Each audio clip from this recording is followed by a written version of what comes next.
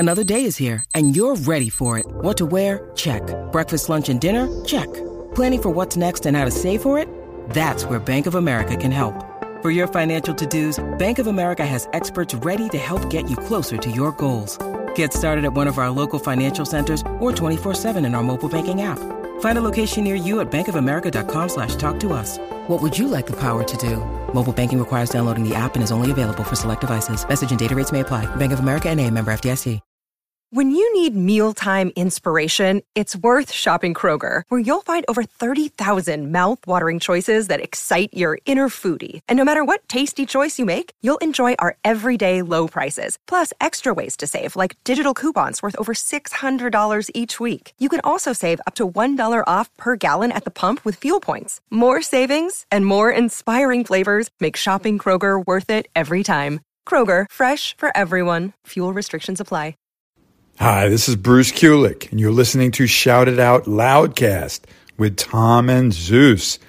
These guys know Kiss inside and out. They freak me out all the time. You're going to enjoy it. The episode is epic. If you people want a little bit of rock and roll, I said if you people want a little bit of rock and roll, shout it out loud.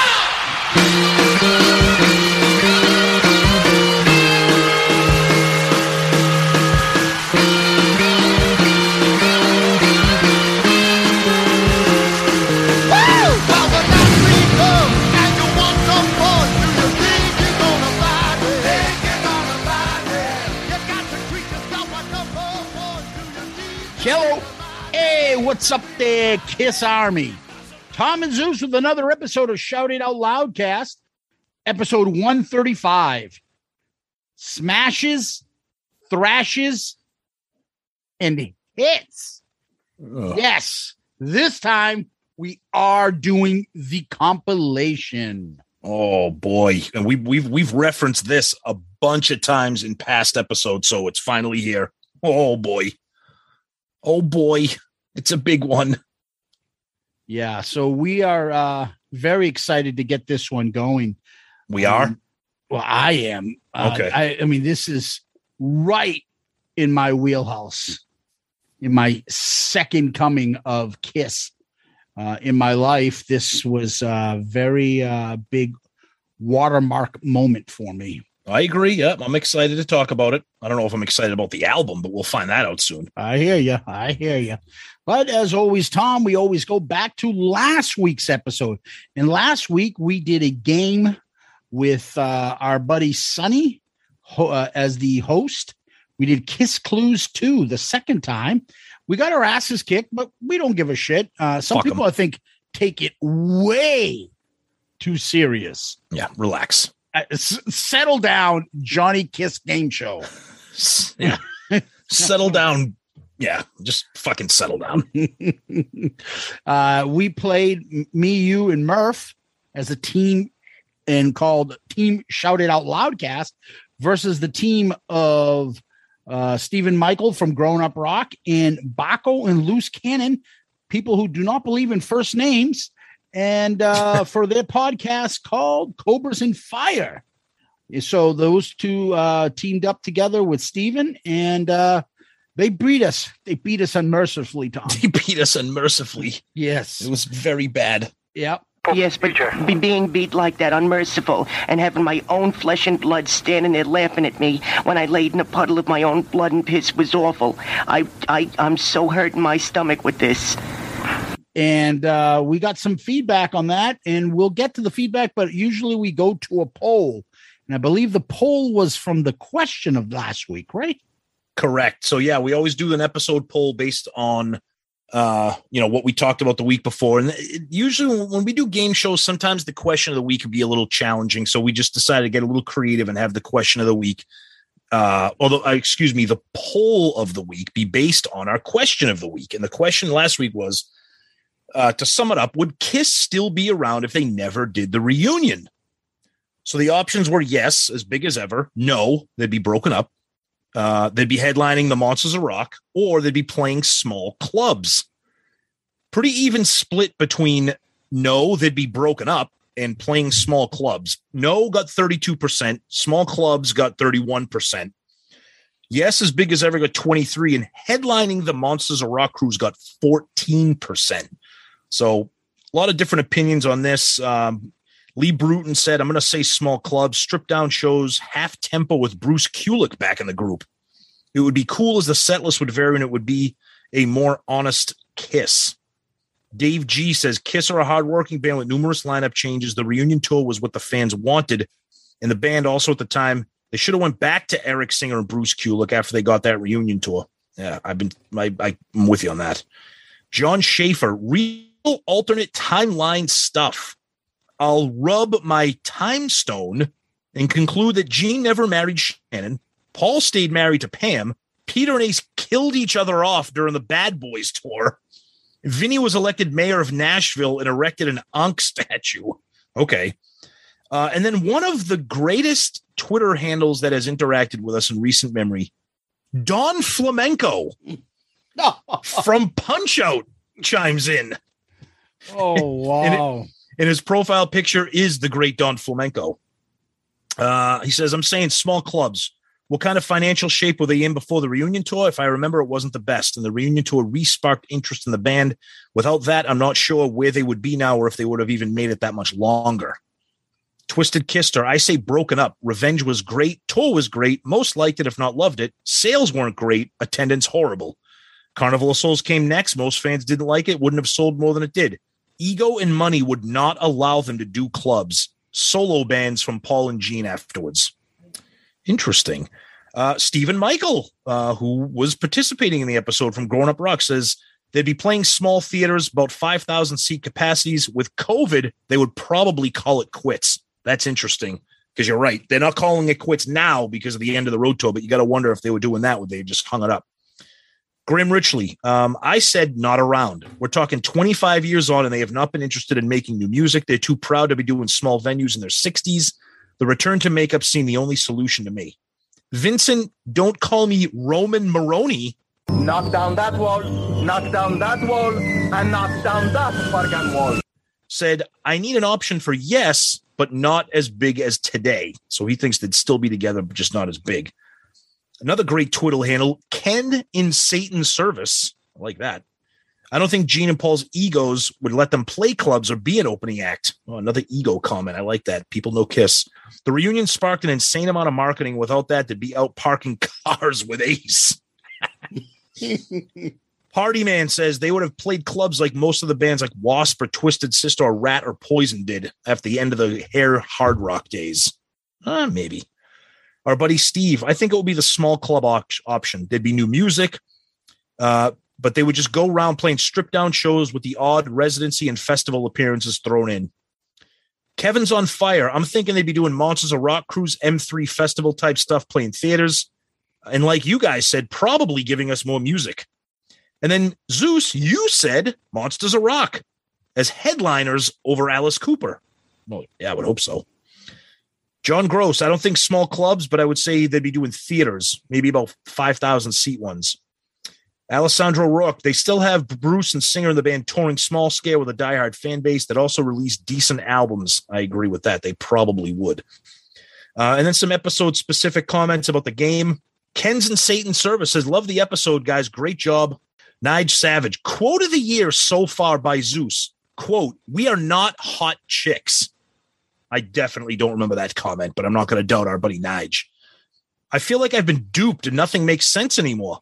I love the Kiss Clues episodes, guys, although do you guys actually like Kiss or know who they are? Your asses were whipped in style.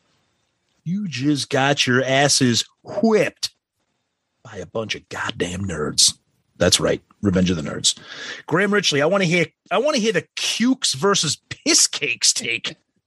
Maybe we'll have Shout Out Loudcast piss cakes as well as piss cups. Oh, and our buddy Randy Bosworth keeps changing his Twitter handle. Today it's Paul's Bare Feet. And he says, great episode as always, boys. Funny bastards. And it's a picture of a urinal with a piss cake in it. Sonny, he chimes in. I'm sure the listeners will score way better than the bozos we had on. Maybe. Steve Didisco, I'd like to brag that I did better than the official contestants, but I didn't. Fun question, Sonny, but as brutal as ever. Lee Bruton says, yeah, some of those questions were hard. We know. DG from Tennessee posts a GIF of Foghorn Leghorn. I'm not going to comment on it. I'm not going to comment on that.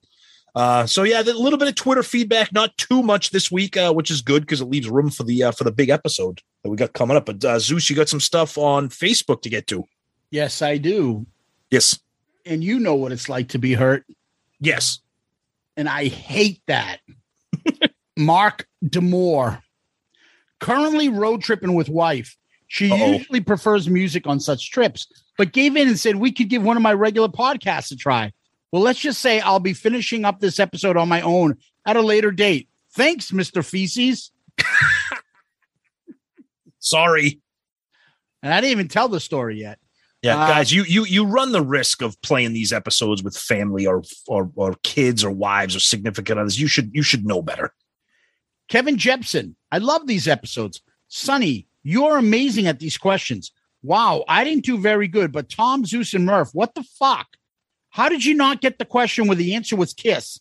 Oh my God, I was screaming kiss at my phone. Cukes, piss cakes, but I don't remember Feces' backstory. Maybe I'm wrong. Can't wait. First of all, the whole thing with Sonny and that kiss question, that was just ridiculous. That was just typical Pooney. No one got it because nobody's mind was trained to think of Kiss as the answer. Yeah. We thought it was a band related to Kiss. But anyways, we're stupid. What can we tell you? Yeah. Matt Wallace. This was fun. Sonny did a good job with the questions. The question about Carrie Stevens made me think of how fucking hot Bridget Fonda is. Her pooper. Here we go. I remember reading this one. This is brutal. Her pooper and piss trench make me want to leave her face looking like it was dipped in a 50-gallon drum of condensed milk. Kind of the same way Ricky Rocket makes Jericho feel. Well, gotta go crap now. Bye. All righty then. He needs to come up with a friggin' list of his alternative terms for anatomy. Yeah. Oh, my God.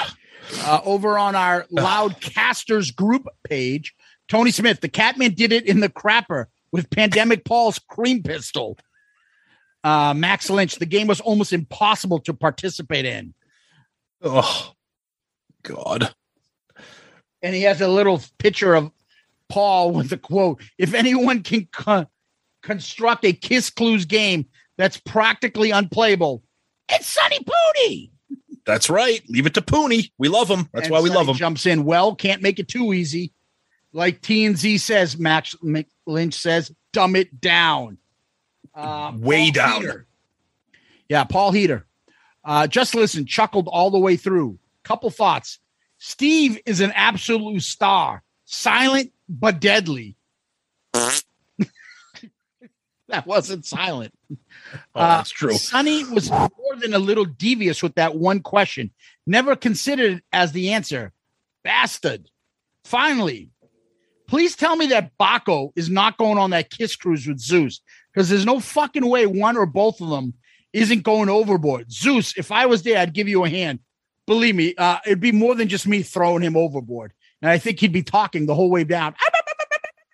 Baco ain't going on that cruise. And if he did, you're right. We'd be tying the anchor around his neck and throwing him overboard. Oh, God. Never ends. Good times. Anyways, it was my pleasure to write the review. I haven't been able to support you as I would like, so I feel I can at least give you guys back in a small way. Love you guys. Paul, we appreciate it. As always, man, thank you for the support, buddy. Absolutely. Paul, thank you so much, buddy. Our buddy Steve Flythe, final score 2. Yeah. You got to get that fucking 90s country shit going. Oh, this is hilarious so far. Graham Richley. Oh, boy. The big winner of the day was Mr. Pooney, a masterclass in bastardry. I tip my hat to you, Sonny Pooney. That's nothing to be proud of. That's a school property. It's nothing to be toyed with. Yeah. Sit down, Johnson. Is that a positive thing there, Graham? Tony Stratus, Kiss Clues. I always wondered who steers the ship through the stormy sea. Jason Warden, great episode. Hats off to Sonny Pooney for the clues and running the games. Had me guessing as well. The episode is an example of what makes you guys the best Kiss podcast. Well, I love to hear conversations about my favorite band. Shout Out Loudcast makes the listener feel involved. If only you could hear me yelling at my phone, the correct answer is sometimes the incorrect one as well. Got to go back and listen to the first Clue episode. As I admit, I skipped these type of episodes when I first discovered you guys. Keep up the great episodes. And awesome. Thank you, Jason. Good stuff. And the Peanut Gallery has to jump in here. You should also check out Cobras and Fire, rock podcast, especially if you like irreverent conversation about Kiss and just about anything else. Also, we clearly know more about Kiss than these Beantown boys. All right. First of all, enough with the Beantown shit. Nobody uses that except for people who live in fucking Minnesota or Wisconsin or whatever the fucking Great Lakes area you're from. My condolences. Yeah. And second of all, we don't need your publicist chiming in there, Baco, to comment on our shit. And then Jason's cool, man. I'll check it out. And that's because Jason's a nice guy and he doesn't want to say what we're saying. Yeah, I don't know where this guy. Then they started talking about Samantha Fox and not so much Oprah. You got a new listener. I have no idea what the fuck they're talking about. I don't know. But good for them. Jason got a new listener. Good for LC. Rick Herrera, funny shit. Oh, and Baco did make a comment. 35-3, bitches. Could have been more as my team not voted against my pick of Diane Warren. Great. Your prize is in the mail. It's a box of Kiss stuff. We're going to ship it back. First prize is you don't get to keep the Kiss shit. We love you and we thank you again. Of course, Baco's the best. God, I love him. In his mind. So just teasing. Over on YouTube. All right. Mr. Antonio 2005. The only times I ever recall that a wrestler used Kiss music in the entrance was Taz in ECW with War Machine. Right on, brother. And the Demon in WCW when debuting with God of Thunder. Pulling out that stud stable reference was pure gold on Sonny's part, which I still got to find. The question where the final answer was Kiss, I was thinking it was Alice Cooper or the Cult. Instead, it was the greatest swerve of all time, thanks to that jabroni Hulk Hogan giving the infamous leg drop to Macho Man to become the third member of the NWO. All those years of Kiss training, saying your Kiss prayers, and eating your Kiss vitamins went right down the tubes today. I got 2 out of 10 right. Great show and lots of fun. That's awesome. I love Mr. Antonio 2005. He's always got some great comments. Yep. Mark Stewart. I love this episode because I love playing along. It turned out the answers I knew immediately were All Hell's Breaking Loose and the best bass player, Gene Simmons. Other than that, I apparently suck at Kisstory. Thank you guys for another kiss-ass episode. Nice. Tales of a Kiss Geek. Glenn from Ireland here. First time commenting. Commenter. Yada, yada. I discovered you guys when someone reached out to me saying you guys had Bruce on. He mentioned my cover of Cadillac Dreams and how I did it just to screw with him. Since that one, I've been hooked. Thanks for always making me unexpectedly belt out laughter on public transport and making me look like a psycho. Cheers to Tom and Zeus. Everyone around the nation, raise your piss cakes. Raise your piss cakes. Oh, yes. I love it. I love it. Thank you. Yes. Oh, that's awesome. Thanks, that is great. Tale of a Kiss Geek. You that's great. Fucking rock and welcome to the show. Yep. And then we always end up with our buddy Marty White. Here we go. Zeus, you've talked about Mr. Feces a lot, but you haven't told the full story. You've also talked about Cancun, but Tom keeps yelling, save it! So we've only heard a bit. As you know, I have close connections in the Kiss world, and I am the son of Bill and Sean.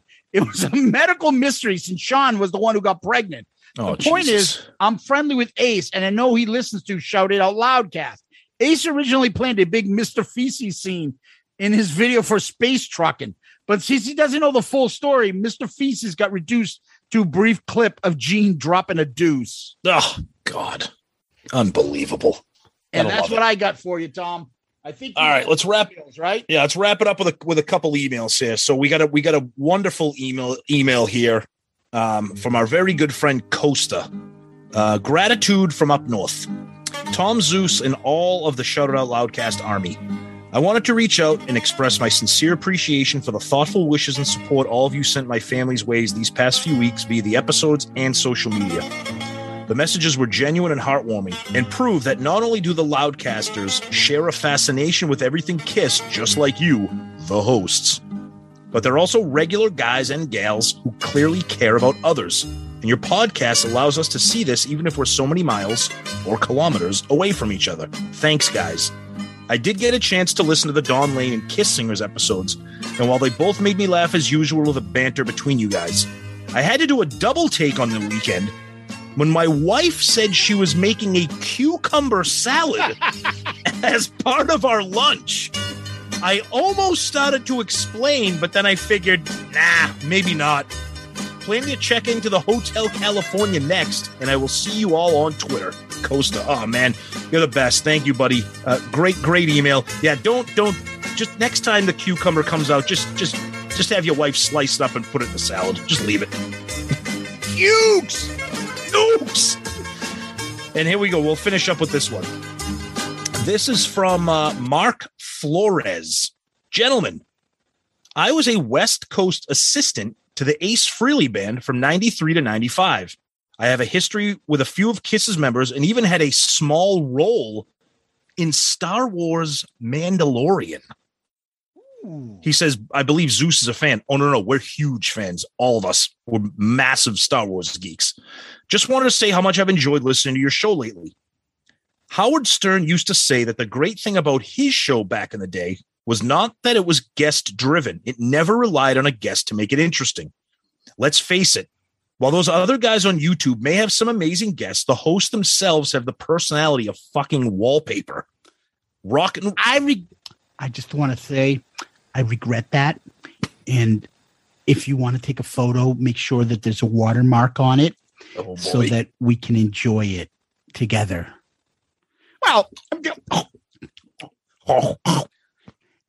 I was talking to a couple of my Kiss Facebook poster group friends. And when we saw Blue Oyster Cult back in the 70s, we had a great time. All right, let me continue. Yeah, and if you don't like it, fuck off. We don't need you. We're the best. There we go. Not anymore. Oh, boy. Rock and roll is freedom, sex, and rebellion. But it's also just a couple of guys getting together, sharing a few laughs and pointing out bullshit. You guys fit that bill perfectly. Keep up the good work, Mark Flores. And then he says, P.S. to Paul Stanley, mocking, sobbing, you can act like a man. And then he says, sincerely, Don Vito Corleone. And he leaves us his website, markfloresmusic.com. And with an email like that, you not only worked for Ace Frehley, you had a small role in Star Wars Mandalorian. You compared us to Howard Stern. One of the best emails we've ever gotten. You are comment of the week, Mark Flores. Thank you. Fantastic email, my friend. Excellent. Good answer. Good answer. I like the way you think. I'm going to be watching you. Thank you, buddy. Great job on that. And, it brings me back, Tom. I'm starting to think again when you brought up the Don, 10 years ago. Could I get to him? Exactly. Yep. Right? Yep. I'm sorry, but you can't fucking bring that up without us quoting one line or two. You got one for me? Oh, geez. Where are we going to go? Where are we going to? I'll get one right there. Jesus Christ, Mike. Jesus Christ. Look, Jesus Christ, Mike. Let's hit them all now while we got the muscle. You love Frankie Pantangeli. Frankie Five Angels is the best. Hey, not anybody here can play Italian music. That's the next one we got to get on there. Oh, for Jack, huh? Oh God, I can't wait. We're gonna have to do like a Godfather live stream. And by the way, I recently watched Godfather 3, or as it's been re-released, The Godfather Coda: The Death of Michael Corleone. The movie is not that bad. I'm not going to tell you that it's as good as the first two. It's good. It's good. There's a couple. I think Andy Garcia is fucking fantastic in that movie. I love him in that movie. Vincent, don't make any sudden movements. Just take a look at this. Bang! Yeah, what am I going to do with this guy? Kill myself. He's awesome. I know you don't like fucking Joey Zaza. I like him as a character. I like him as a character, and hilarious. And I love when Andy Garcia is dressed up as the cop on the horse, and he's like Zaza. Run, Joey, you piece of shit. It fucking the back and forth between him and Joey Zaza is it's great. Fucking great. I love that shit. Yep. Like, no, I take care of this guy myself. So kill him. What does that have to do with me? Good. I can do a good Al Pacino in 3. Can't do him 1 or 2, but 3 is easy. Al Pacino has a deep voice. Yeah, Al Pacino in Godfather 3. That's when he started to reach kind of like overacting vocals. Al Pacino, still fantastic, but he sounds a lot different in those. It's true. He wouldn't be a friend. He'd be a dog. Let's not forget Sonny Pooney's favorite, Bridget Fonda, is in that movie looking fucking fantastic. Oh, when she's just like naked and puts on Andy Garcia's coat and goes up. Oh, yeah. And he sets her up so the guy from fucking that kills Patrick Swayze can put a knife to her throat. Yep. Oh yeah. Next week on Godfather 3, the review. There's your Godfather moment. That might be a recurring theme now. Yes. All right. Chi-Chi, abort. That's how we can segue into the news. That's right. Yeah. So, Tom, we usually go over to our news. Not much going on these days, is there? No, the big thing right now was that KISS just recently announced that they're rescheduling their South American dates. So a little bit of an ominous sign about what's going on here. They were scheduled to perform in South America this fall. Those dates have been pushed to 2022. And then there were rumors on Facebook last night. It's been nothing officially announced by the band, but there was some stories out there that they're rescheduling their Australia dates also. Again, nothing official from the band. So, we're going to see KISS 2 weeks from tonight. It's Wednesday, August 4th. We're seeing them on Wednesday, August 18th. First show back from COVID. So we're excited for that. I think we're very lucky to have the first show back in 2 weeks, because who knows how quickly the friggin' rug's going to be pulled out from under this tour like it did back in 2020. Let's hope it doesn't. But things are trending in a direction that we're not too happy about. So we'll just leave it at that. That's it. I mean, I know Paul on his official Twitter posted a picture of them on stage, and he said 2 weeks in capital letters. So that got us jacked up that Paul's on board for the show. So we'll see what happens. I don't know. Yeah, the Cruise Fest tickets are now available. You can go online and search for those. And they have, Ace will be there. Bruce will be there. They've got some VIPs things and some signings and some shit there. That's a lot of fun. I believe the Talisman will be performing as well. Mm-hmm. And there'll be some other surprises that they've got, but the tickets finally went on sale. So go head up to Cruise Fest if you're going to hit the KISS cruise, and that should be a lot of fun. And hopefully we'll see everybody there. Mm-hmm. And another thing, this isn't necessarily news. This is something I just wanted to mention. I failed to mention it a couple weeks ago. I'm so backed up on my podcast episodes. Are you backed up, Tom? I'm backed up. Yes, I'm backed up. Okay. Backed up on my podcast episode, but Eddie Trunk had an episode recently with the director of the Kistery documentary, DJ Viola. He had it's about a half hour or so interview with him. It's actually very good. It's interesting. Eddie kind of picks his brain on kind of the behind the scenes. So if you're interested in that, It's actually a pretty good interview, and I think that just came out a couple weeks ago. And I've just caught up to it because I don't have time for my podcasts anymore like I used to. So I have time to record them. I don't have time to listen to them. Yeah, I hear you, fruitcake. I hear you.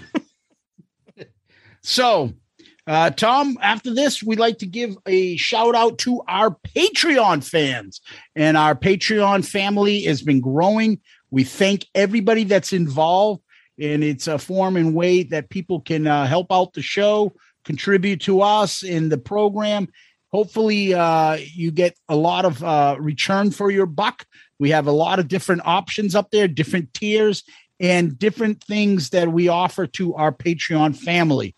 So whether it be inside info, extra episodes, merchandise, and a lot more. So just check it out if you're interested. We'd love to have you, and we really appreciate the Pantheon family. They've been awesome to us, and we can't thank them enough. And they're going to constantly get the hat tip to them for helping us out.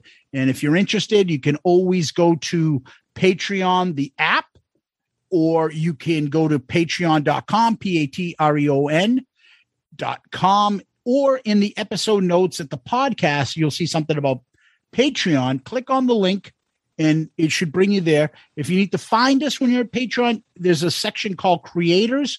Look for us, Shout It Out Loudcast, and see if you like anything there. And hopefully you do, and you'll be a new member of the family, as they say. So again, Patreon, tip our hat to our Patreon members and our Patreon family. Thank you for all your support.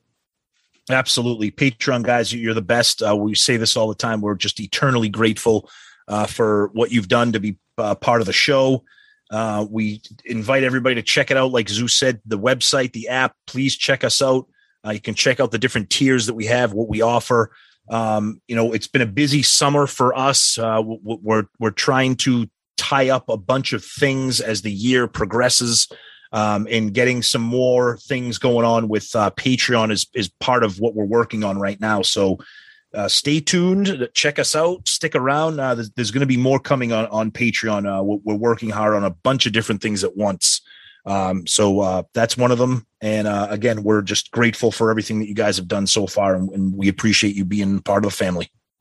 Hello, Pantheon podcast listeners. Christian Swain here to tell you more about my experience with Raycon earbuds.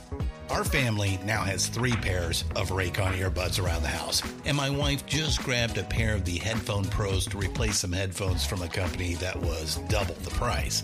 And yes, she loves them. Now, if you haven't pulled the trigger on a pair of Raycons, or even if you have, but you're in the market for another pair because they're just that good, well, now is the time to check them out, because they just launched their upgraded model of the best-selling everyday earbuds.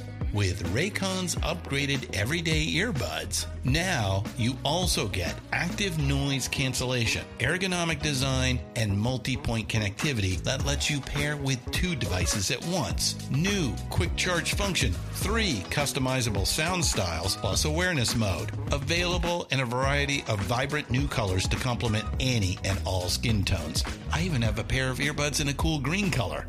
I have tried just about every earbud known to humankind, and these Raycons are fantastic.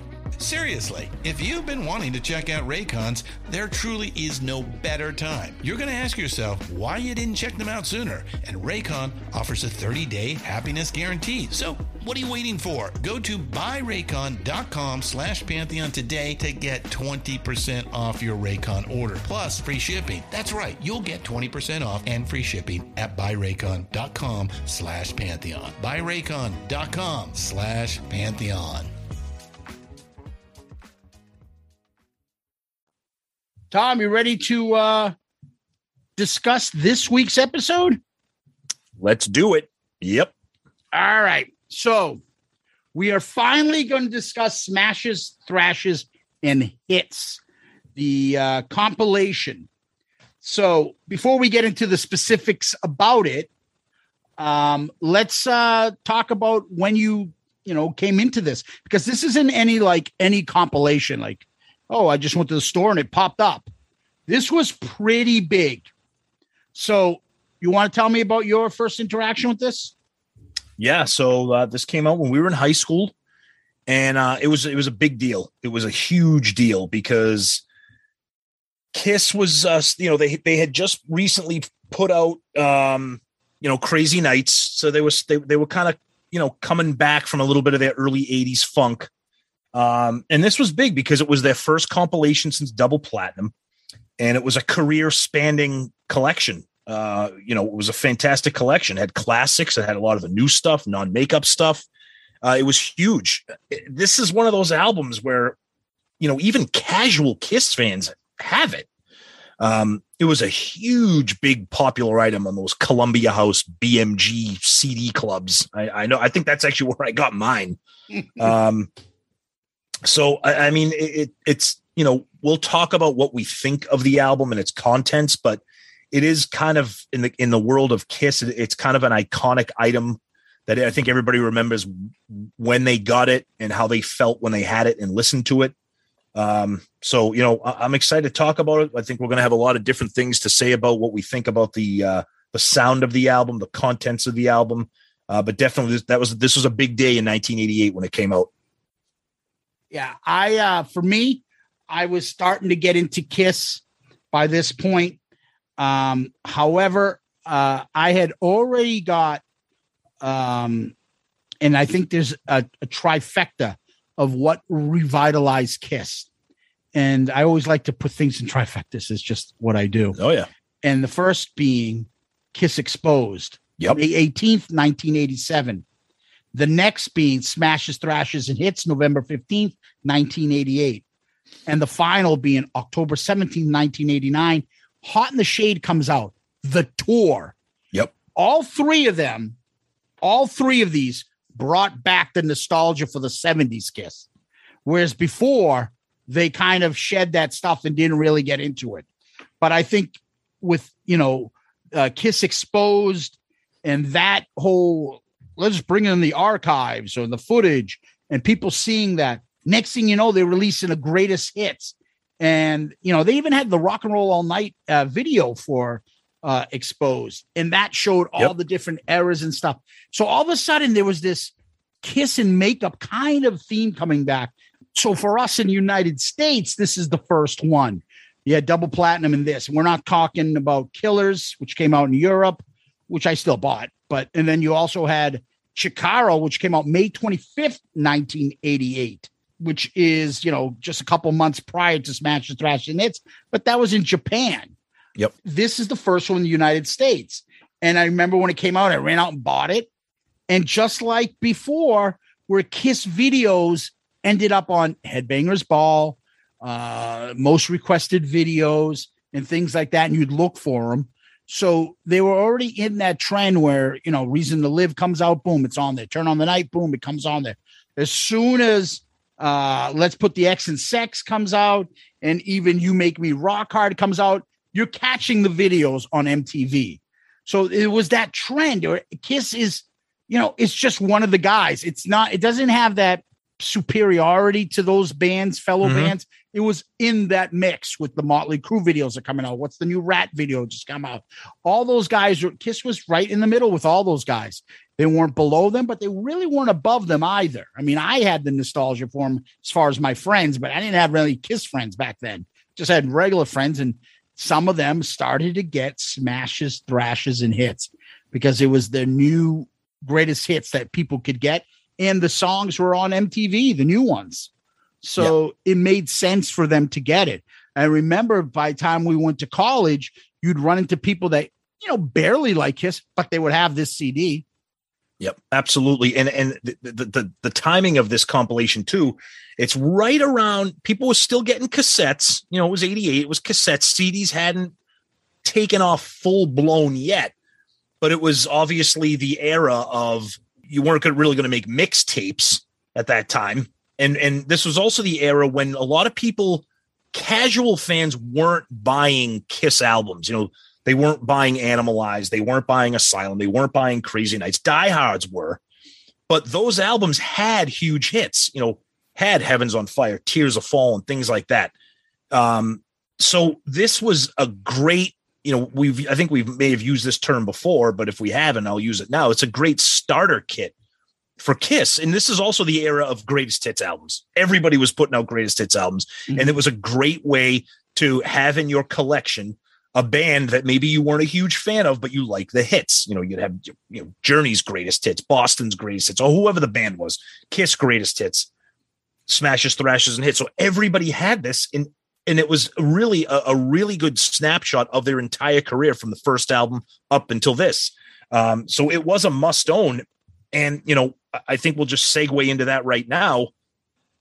It's also the best selling Kiss album since Nielsen SoundScan began tracking sales in 1991. It is the best selling Kiss album. That is insane. It's double platinum. Yep. That is unbelievable. It's kind of sad too. It's very sad. It's very sad. Yeah. But yeah. So the album, we'll get into the facts. The album was released November 15th, 1988. As we said, it made to double platinum. I think it made it all the way up to number 21 on Billboard's 200. Mm-hmm. They did release 2 singles. Let's Put the X in Sex. We'll get to that. And also You Make Me Rock Hard, which I don't believe even charted.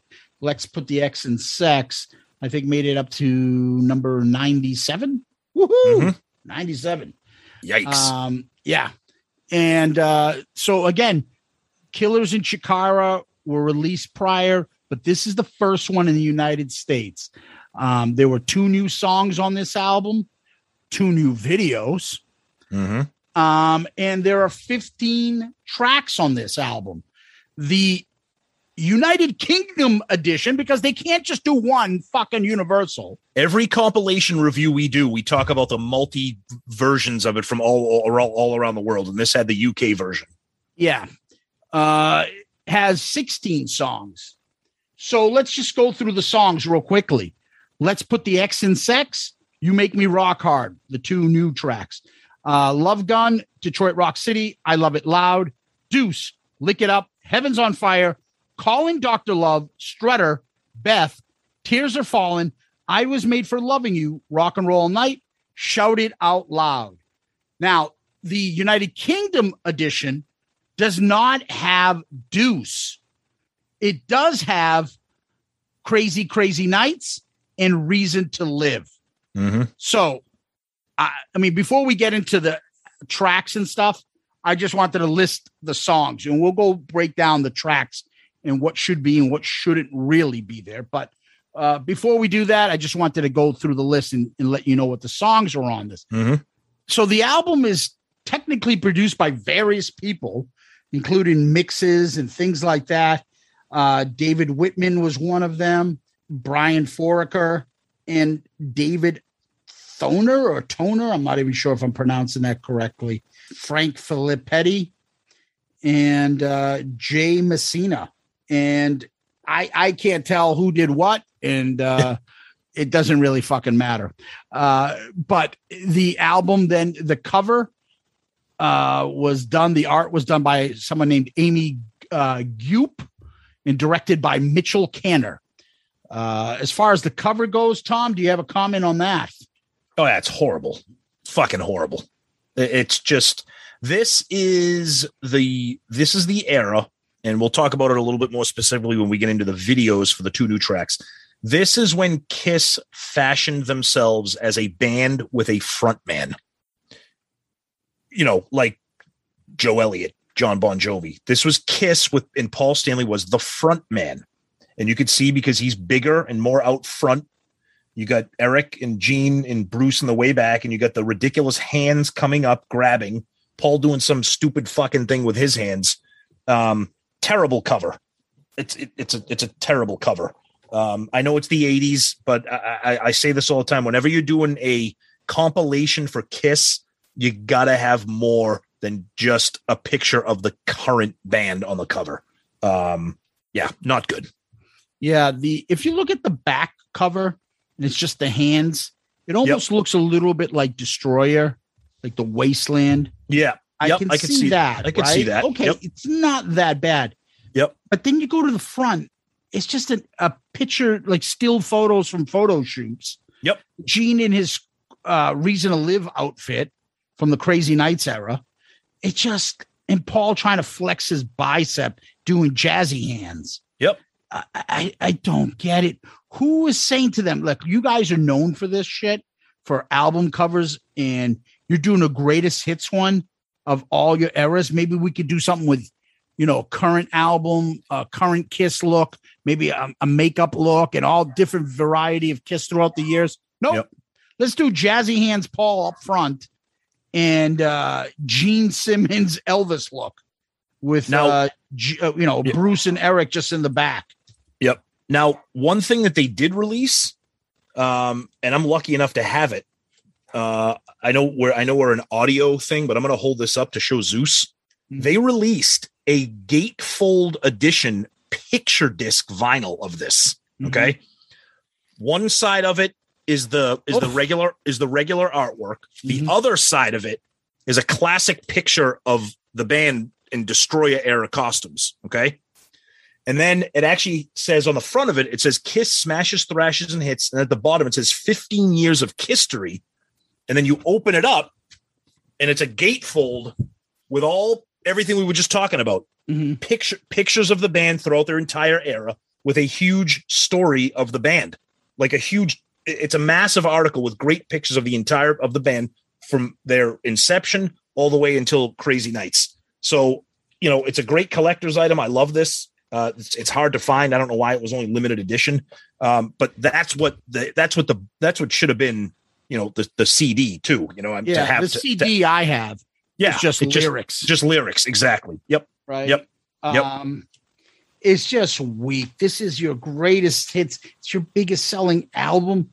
Yep. Is this an iconic cover?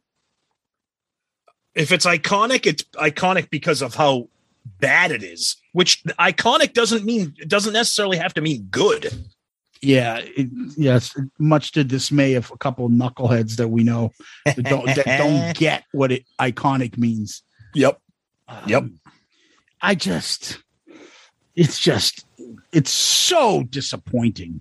It's bad. The art, like the cut and paste of the band member, like it's not even a group photo, like you said. It's like cut and paste, and like Eric is like in some weird pose.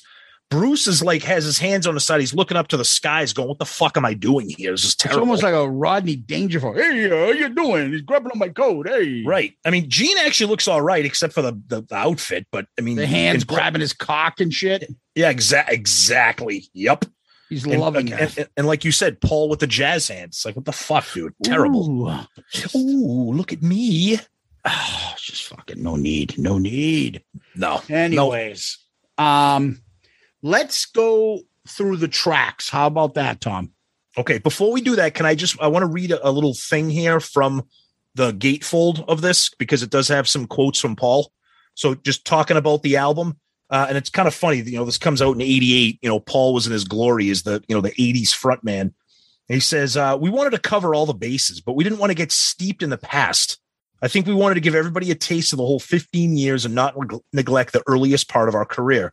We wanted this to be special for our fans. In some way, this took more time and more care than a regular album. We didn't want it to come off as something that was slapped together.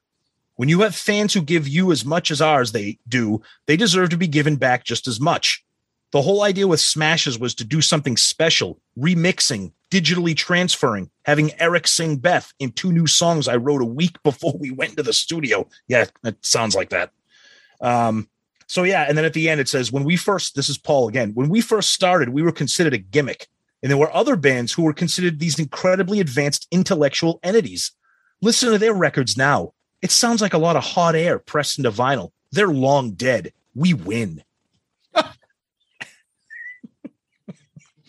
Yeah. Okay, Paul. Anyways, I thought that was interesting. So what else was said about the album? Okay. So in Behind the Mask, there's a couple quotes here from Gene, Paul, and Bruce. Gene says, Smashes, Thrashes, and Hit Stuff was remixed, but nothing re-recorded. I don't like the 2 new songs. But it's interesting when you do stuff, your perspective isn't always clear. When we were doing it, we said, gee, this rocks. when you're a kid and you keep hearing these phrases, will it stand the test of time? You don't know what that stuff means. In retrospect, you see that it's the real gauge. Is it going to work 10 years from now? For a new fan, I'd probably give it a higher rating. For the new fan, 3 stars. For the old fan, 1 or 2. Then Paul says, Double Platinum came out 10 years before. We spent a lot of time remixing, remastering, making sure that all the songs were everything they could be.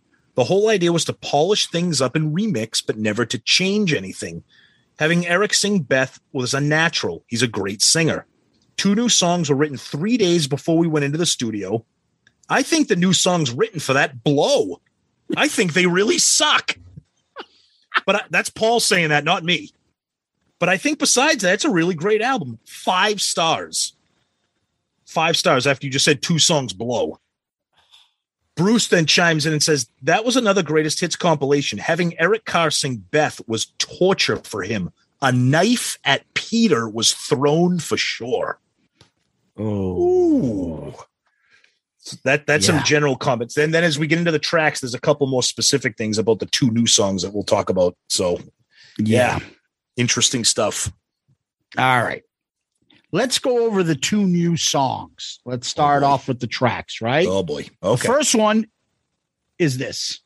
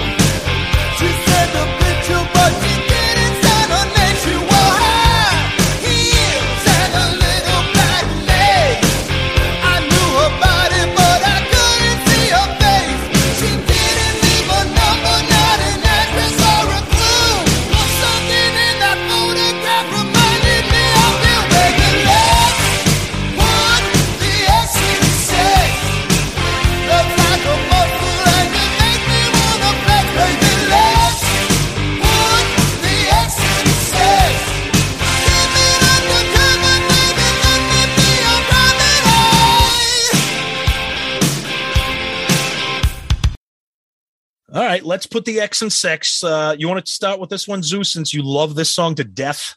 Let's put the X in sex, written by Paul Stanley and Desmond Child. You're right. I love this song. This song is that other trifecta I talk about, which is Paul fucking hitting it out of the park with this sexual innuendo and making the song work. Whereas this song could have been Read My Body, Bang Bang You. No. Let's put the X and sex along with Take It Off and I Just Wanna are the fucking trifecta Paul Stanley sex innuendo fucking rock song.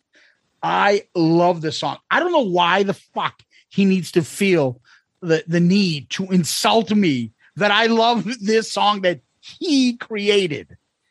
It's catchy as hell. The guitar is catchy as hell. The lyrics are as cheesy as hell. But the lyrics make sense. It's cheesy with the payoff. Obviously, you knew it was her, because why would you be singing about this shit to a fucking girlfriend of yours? And I knew it was you. Oh, when I saw those black lace panties. Oh, I thought it was when I saw those shit-stained panties. When I saw those piss cakes, I knew that it was you.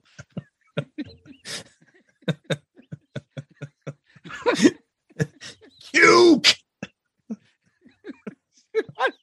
She have the shit-stained panties. Stop. What the fuck? It always goes to toilet humor. Like we're fucking 8 years old. That's right. That's right. That's right. I just used the term toilet humor. He opens up the mail and he shit stained underwear.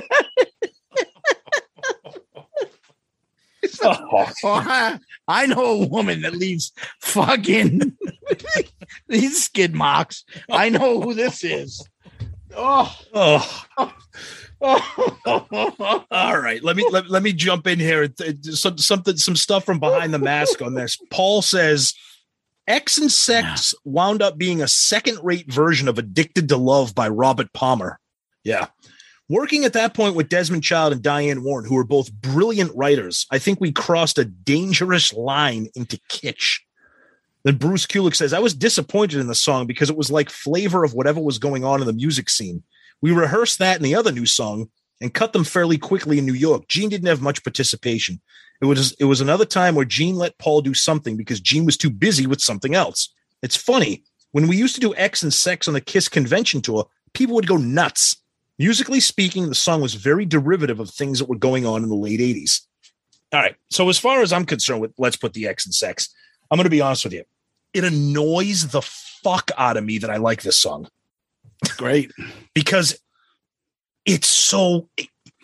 You shouldn't like it. Right. I'm embarrassed that it's so catchy. The chorus is so catchy. Bruce has a pretty cool guitar solo. It has like a beat and a rhythm to it. I mean, yeah, as a derivative, yeah, it's 88. It's what was going on. But it's a fun song. It's Paul in a nutshell. It's so corny.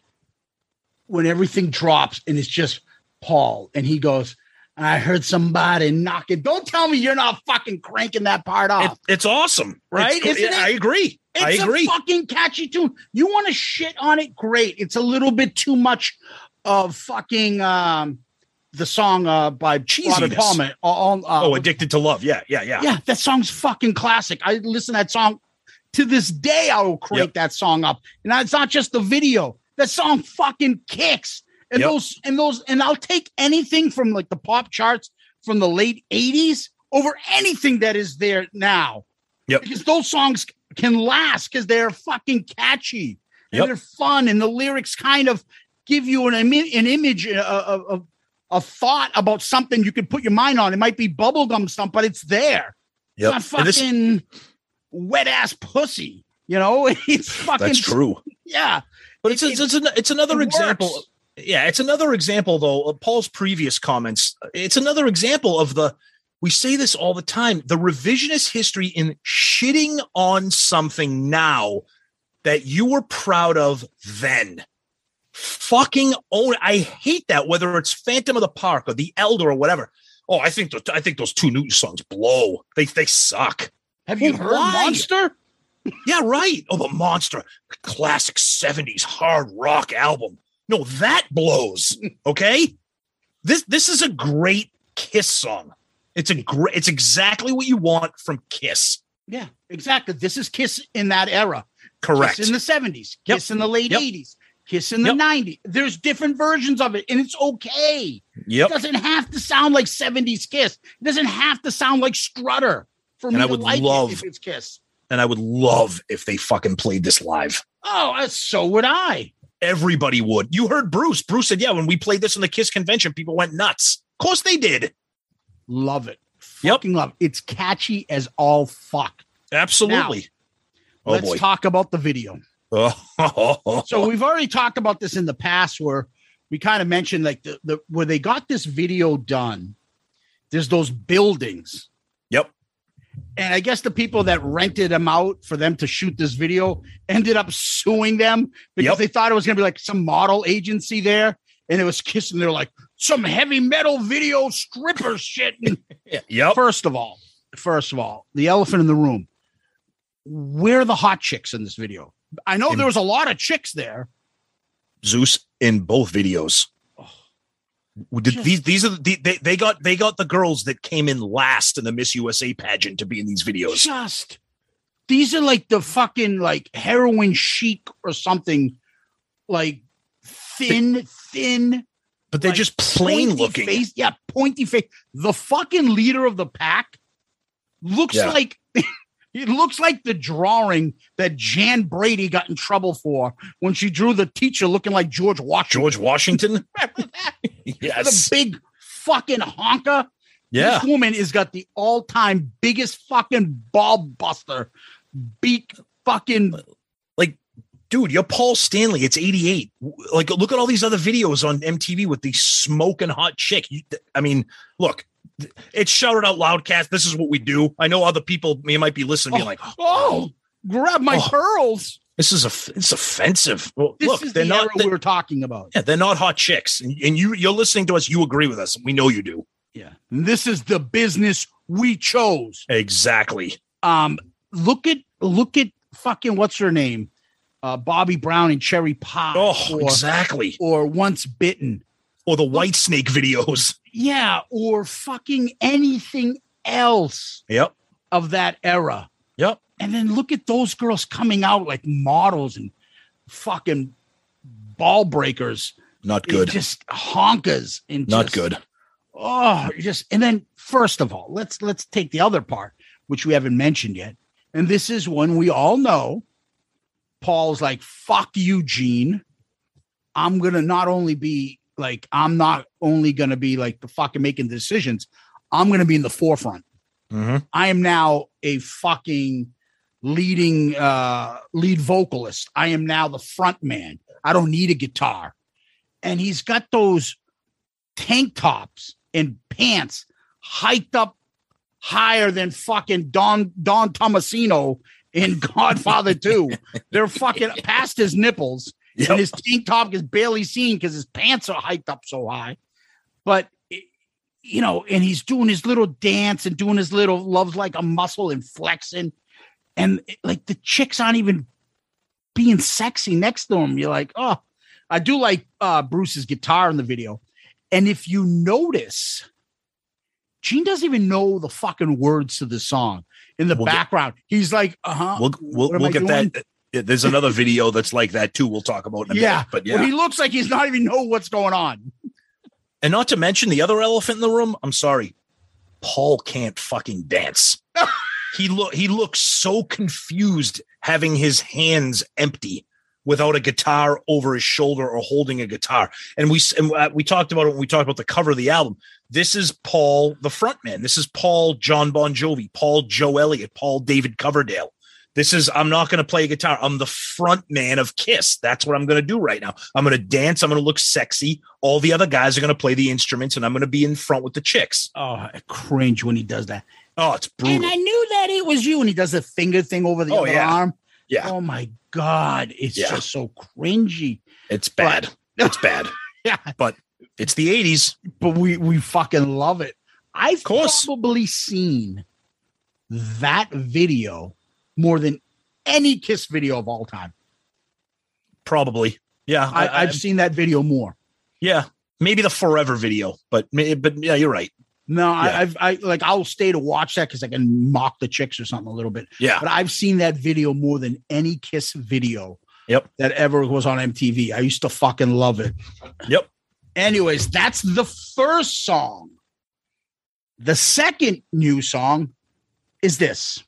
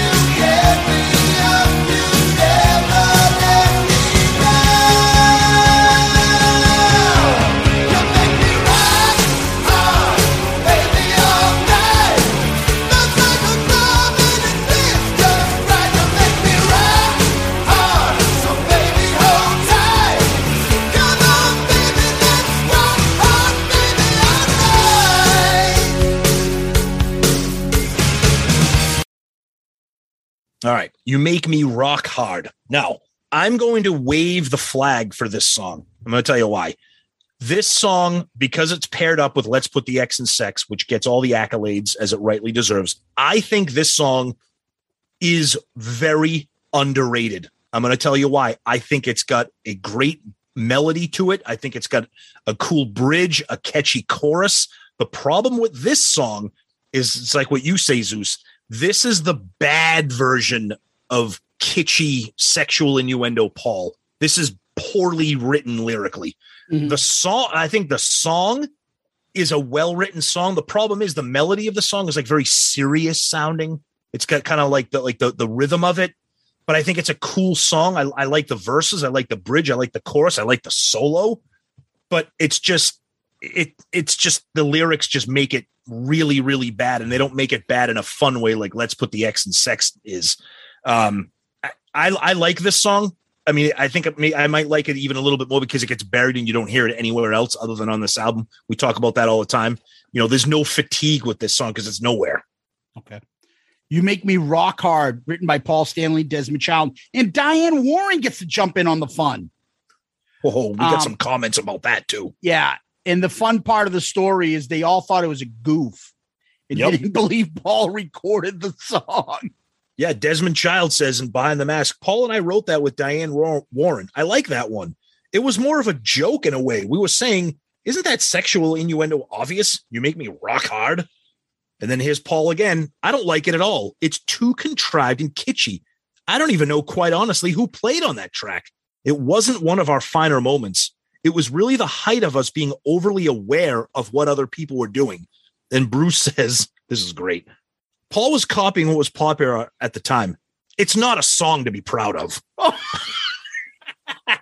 Poor Bruce. Is that a positive thing? Exactly. But tell me what you think of this song, because we never talk about this because it's not on any other album. I mean, and his song also became a theme on podcast Shout It Out Loudcast, their album review crew. It became a theme to that. Correct. That's in Behind the Mask. Paul wrote that. Yeah, that's in Wikipedia. If you look on this song, you'll see that it's become part of Shout Out Loudcast, the podcast. Yes. Correct. Yeah. I will tell you this about the song. There's something in this song that I fucking really, really like. Mm-hmm. And that is the bridge.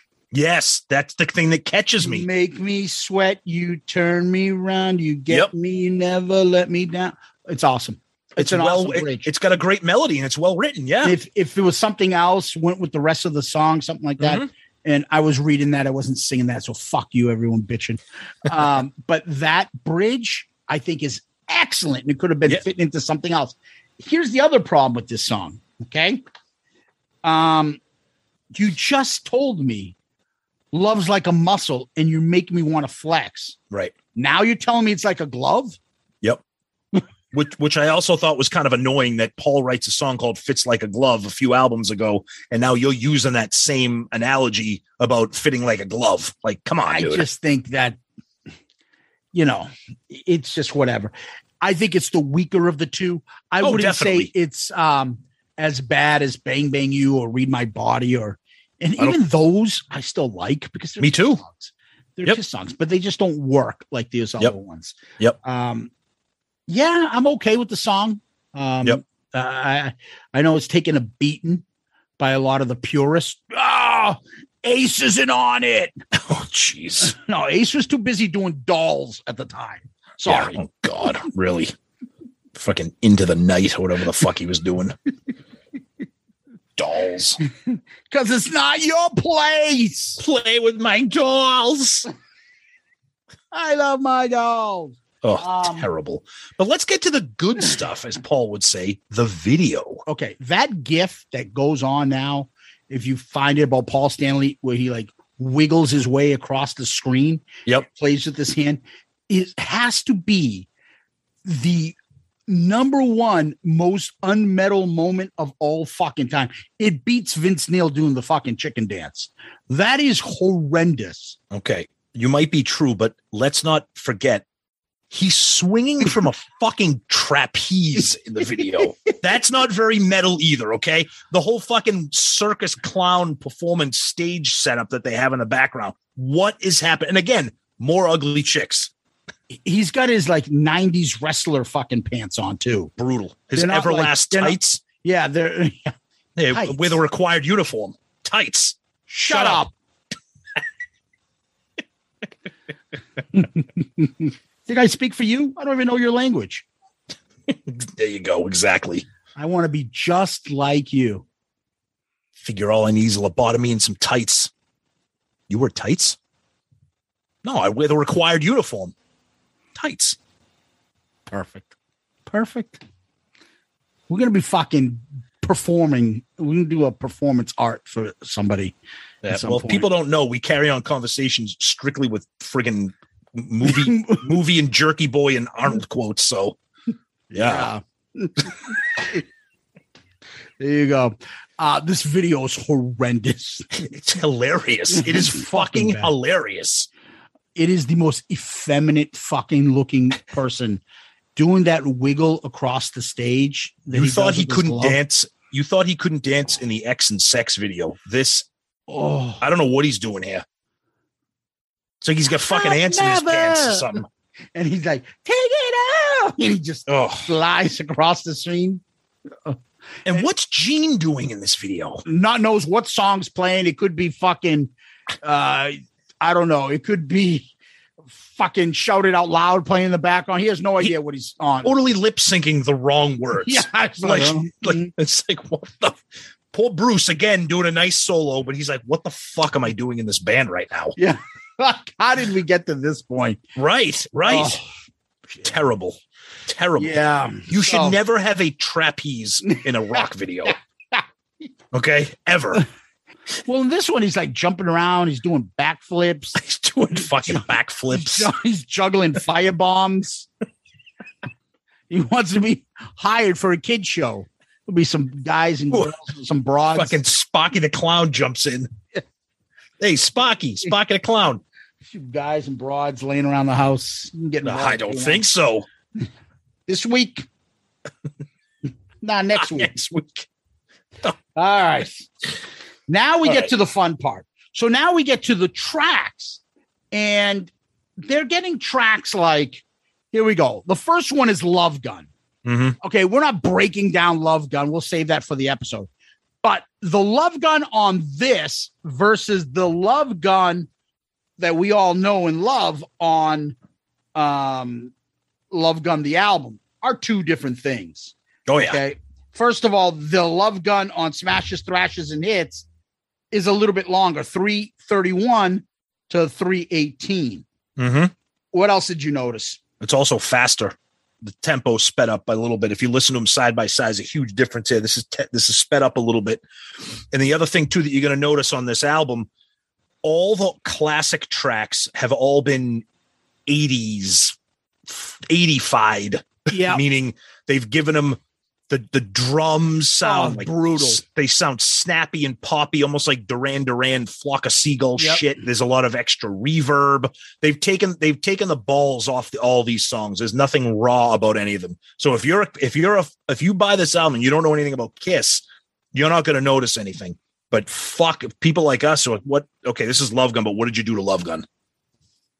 Yeah, it's and you also notice that there's no Paul over the solo on this. Nope. You know, when the solo cuts out, it's not Love Gun. It's gone. Right. It's gone. Yep. Sounds like keyboards are added to this or something. I don't know. It's just not as good. I can't describe the sound. I'm not a musician. To me, everything sounds muddy.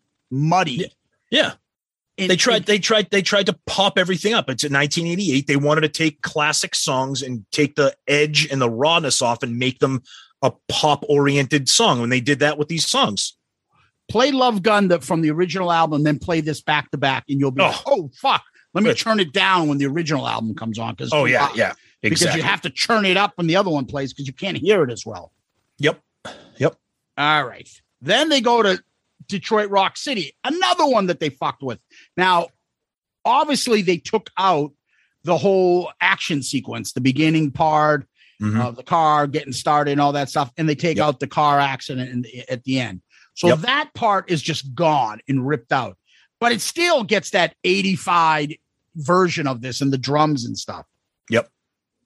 Yeah, that's pretty much the big thing. You're removing that intro and just giving it that poppy sound. Like it's that's what they do with all the classic songs. They turn them into 80 songs. Yeah, this one is just, it sounds, it's not as bad as, if you could tell this from Double Platinum, it's not that much further off, but it just doesn't sound as crisp. Yeah, but the most egregious offender is next. Oh, I don't even know what that is. To listen to I Love It Loud on this version and then listen to it on the Creatures of the Night version, it's night and day. I don't know why they would do this. It's just fucking brutal. Because they don't want to come across as a heavy, hard rock band. And the Creatures of the Night version of I Love It Loud is not what they wanted to put out in 1988. And they fucking ruined it. They literally neutered this song. Everything that makes I Love It Loud great. And I know I'm on record as saying that the drums might be a little bit overproduced and too bombastic, but that's what makes that song what it is. When you listen to this, it's like somebody pulled the plug on the song. And then not to mention there's no, in the original version, when you have that fade out and then it comes back. Yeah. That's gone here. When it fades out, the song ends. Yeah. And I think it starts earlier too. Yeah. Yep. It's just brutal. That's what this album, one thing famous about this album is how bad they destroyed I Love It Loud. Oh, yeah. No doubt. Yep. Then we get to Deuce. Now with Deuce, for me, it's not as bad. Look, I can tell right away which version, if it comes on my car or my phone, me too, which version it is, because it just doesn't sound as clean. I got to turn it up. Yep. But overall, the remix isn't as noticeable, other than you can tell from the, because this isn't a remastered version. This is just remixed. Yep. It's a little bit longer on the outro. So you give a little bit more of Ace. That's the big thing that I picked up on Deuce. Mm-hmm. You can hear Ace wail away on that outro. It's lower sounding. It's not as pronounced. It's muddy. Yep. Fucking drums. The same thing. Yeah. It's just, it's been muffled. There's no air in these songs. It's just been muffled and muddied, like you said. And they, more of an 80s effects on this. It's not as egregious as some of the other songs I've already talked about, but like you said, if it comes up on shuffle, you're like, oh, that's the Smashes version of Deuce. Yep. Yeah. Yep. And then you have Lick It Up, which is the album version. So is Heaven's on Fire. They didn't touch those. Yep. Well, because they're 80s songs. Yeah, you're right. Yeah. And then you go into Dr. Love. This is the third version I like to think of, because you have the double platinum version and you have the rock and roll over version. This version doesn't make us better. No. In my opinion. Okay. Nope.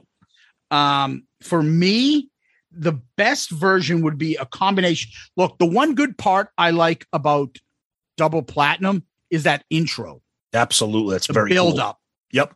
But if you notice, even on this version, Dr. Love, on the album version on Rock and Roll Over, Dr. Love takes two turns around and then you hear the fucking, the cowbell and stuff twice going around. Yep. And then they get into the song. On double platinum, you have the build up and then it kind of goes right into the lyrics. Yes. So this version doesn't have the double platinum build up, but it has a little bit, not the full amount of the beginning part before the lyrics, before the vocals come in. Yeah. Little more than double platinum does, but it's it's just not even close to being as good. No, I think the notes I took down here, I said, I think the guitars have been like neutered a little bit. I think it's lost some of that power and the crunch that I love about that opening riff and Calling Dr. Love. Again, just, kind of stripping things down for the 80s, unfortunately. Yeah. I just wish they would keep that double platinum intro. Mm-hmm. And, the other part is on double platinum, when they come back after the solo and stuff, there's no Gene. And it's just drums, Dr. Love. Oh, yes, that's right. Versus both the Smashes and the album version. Gene keeps going, they call me. Yep. Yeah. On the other version, it's just the band doing the chorus. And I love that part on double platinum. So I wish you could take all that. And there's also no Gene going, ooh, at the end, But I wish they would make one great version of this song because it would fucking kick ass. Yep. Agreed. Strutter's this one. It's it's got a little bit of the reverb with the drums. It's not it's not Strutter 78, which I love. Yeah. this one isn't as bad as some of the other things that we've talked about. Again, a little bit of touching up on the drums, but nothing that really sticks out too badly for me. Yeah, it's got about 20, 30 seconds extra longer. On Yeah. Oh, yeah. Yeah. It's a little longer. Yep. Yeah. Beth.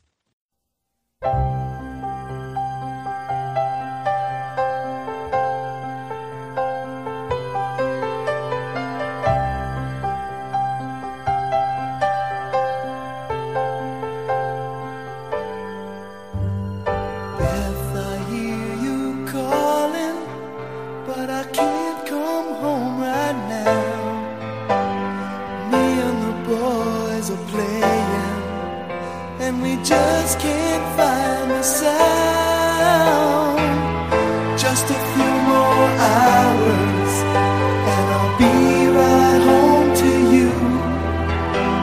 I think I hear them calling. Oh, Beth, what can I do? Beth, what can I do?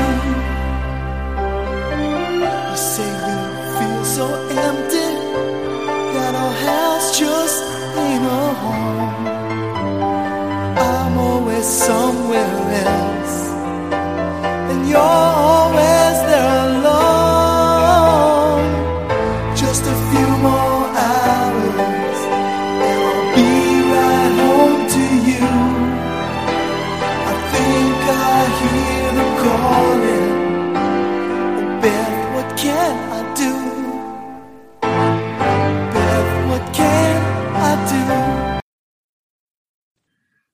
Look, I love Eric's voice. I really do. And I think he does a wonderful job with this.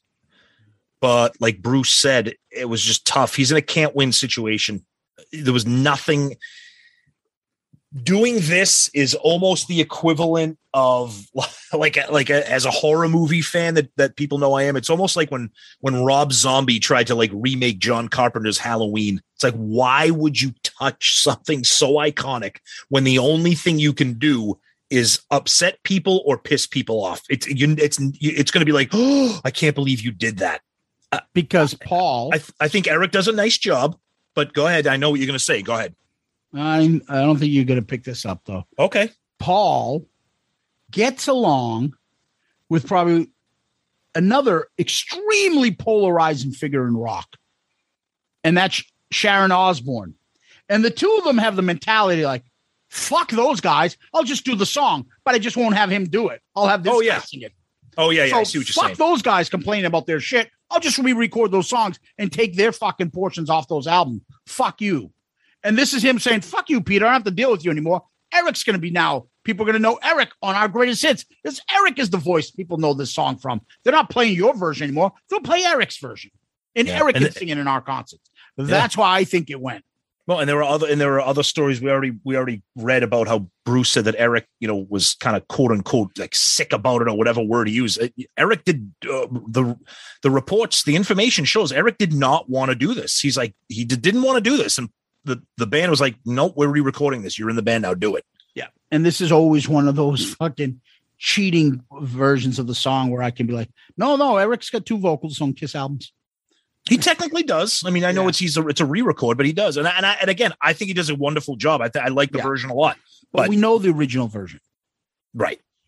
I agree. So that's how it works, Yep. I'm with you. Yep. And then they go to Tears Are Falling and I Was Made for Loving You. Both regular versions. Mm-hmm. Yep. So they end the last two songs, first one being Rock and Roll All Night, song number 14. What do you think? This, to me, when I remember then, I know everybody talks about what they did with I Love It Loud, but to me, this has always been the most egregious, offensive remix because my favorite version of Rock and Roll All Night has always been the studio version on Dress to Kill. They fucked this up so badly with the redone bass line on this song. It's horrible. You can hear it's like it's like nothing like what's on Dress to Kill. I fucking hate it. It annoys me. I can't listen to this version of the song. It's the worst. As bad as I Love It Loud upsets people, this upsets me even more. And another little nitpicky thing, because we love being OCD. Why did they spell night Night? The song has always been Nite. It's Nite on Dress to Kill. It's Nite on Alive. It's always been Nite. They spell it Night on Smashes, Thrashes, and Hits. That's another little OCD thing that's pissing me off with the song. So they fucked this song up all over the place. Maybe another way to get rid of any royalties to Ace and Peter. Who knows? Perhaps. They're not writers of the song. I don't know if it's publishing or something reason, but yep. Yeah, the drums again. And the drums, you can say the same thing with anything they remix. The drums are just fucked up. Yep. And there's an extended fade at the end. You can kind of hear the gang vocals a little more. Yes. This one. Yep. Let's finish up last track. Shout It Out Loud remix. What do you think here? It sounds a little bit different. It's been cleaned up. It's got the ending is a little bit different too. This one I don't mind. I mean, there's really nothing too that stands out too badly as compared to like Rock and Roll All Night and I Love It Loud, which are the two. Again, it's just the drums and it's muddy and it's cloudy. Right. I just can't hear it as clear and crisp because the version that they haven't remastered this or anything like that. And that whole thing at the end when they're like, shout it, and the music ends. Yeah, exactly. Yep. Yeah, it's just a longer fade. It keeps going on a little bit longer. Yep. You're looking at about, let me think, maybe about 15, 20 seconds more, something like that, I guess. You're talking probably 10. 10 years I'm in the business. 10 years you're in the business? Yeah. So overall, it sounds like there's really nothing that we think came out better by them remixing. Oh, God, no. No, not at all. And it's funny, as you get older and, we got the podcast here and you just become engrossed in the Kiss nerdery. When this came out in 88, we're like, oh, this is great. I mean, you probably were like, oh, wow, I Love It Loud sounds a little different. Rock and Roll Night sounds a little different, but I have this great compilation, new songs. And, I Was Made for Loving You was on a compilation and Tears of Fall. This is fantastic. Now we're older and we're like, oh, what the fuck is this? How the fuck is this the number one Kiss album? Yeah, I know. Yep. The thing that gets me on this stuff is there's no need for most of this. I don't understand this. And this is the same thing with Double Platinum. They're always bitching like, well, all these producers, especially, when we get to Double Platinum and Sean was bitching about what fucking, what's his name Ezrin did on Destroyer. It's like, I can't get the same song. Some are going to sound louder. Some are going to sound quieter. I can't get them on this greatest hits without the fucking volumes and shit, everything being off. And so there was one that couldn't be moved, and that was Destroyer. So then he had to change everything to make them sound like the sound they had on Destroyer's sound. Yep. And it just fucking changed everything all the way down. Mm-hmm. I don't understand how everybody else can do greatest hits albums and they can make it work. But Kiss did two of them. They're two most popular ones, and they can't make them fucking all work. Well, I think the problem is that they thought that what they were doing with Smashes, Thrashes, and Hits was the right thing to do. They were reintroducing an 80s era to their classic songs. They totally discredited people like us and the diehards that grew up with Dress to Kill and Harder Than Hell and Destroyer. Double Platinum too, Tom. Not as bad. But they still did. They're still with the theory that, again, I want somebody to explain it to me like I'm a fucking 2-year-old. How come everybody else can do greatest hits and they can fucking have the track sound great, but Kiss can't because every producer had a different sound and I can't put it on the greatest hits because it'll fuck it up. And like, Jesus Christ, it's not that hard. Well, I know. Well, Double Platinum, I agree with you on that. We'll get to that when we cover that. But Smashes, they purposely did all this. They wanted. I know they did, but I'm just saying it's just stupid. Right, but and that's right. Maybe they're stupid. And that's right. At the time, it was great. But in retrospect, like Gene said, 30 years later, or however many years later, this does not hold up. It's not a go-to album because it sounds like shit. Yeah, it's just, the track listing is fucking great. The track listing is I have no complaints with the track listing. You got I Was Made for Loving. You got Heaven's on Fire, Tears Are Falling. You got all the 80s. So you're telling me now, if we're going to go through the track listing, yeah, you've got 15 songs, including two new ones. 13 can go on this. What's missing? Oh, okay.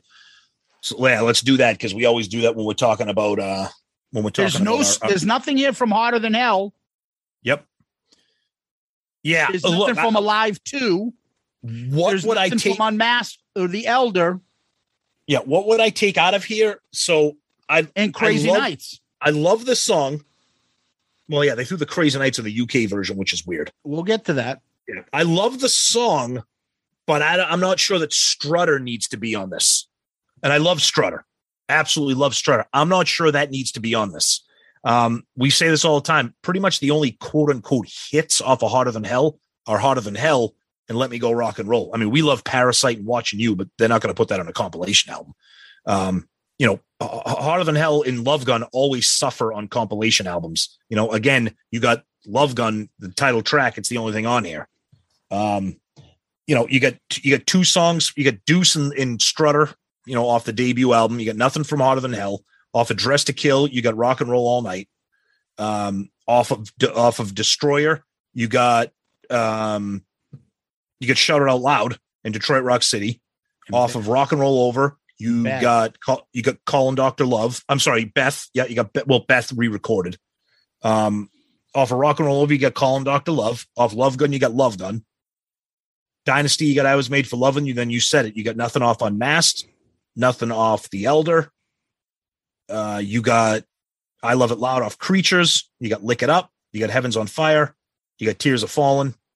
So, I mean, they represented, they did a good job representing, once again, Destroyer always wins out. You get 3 songs off Destroyer.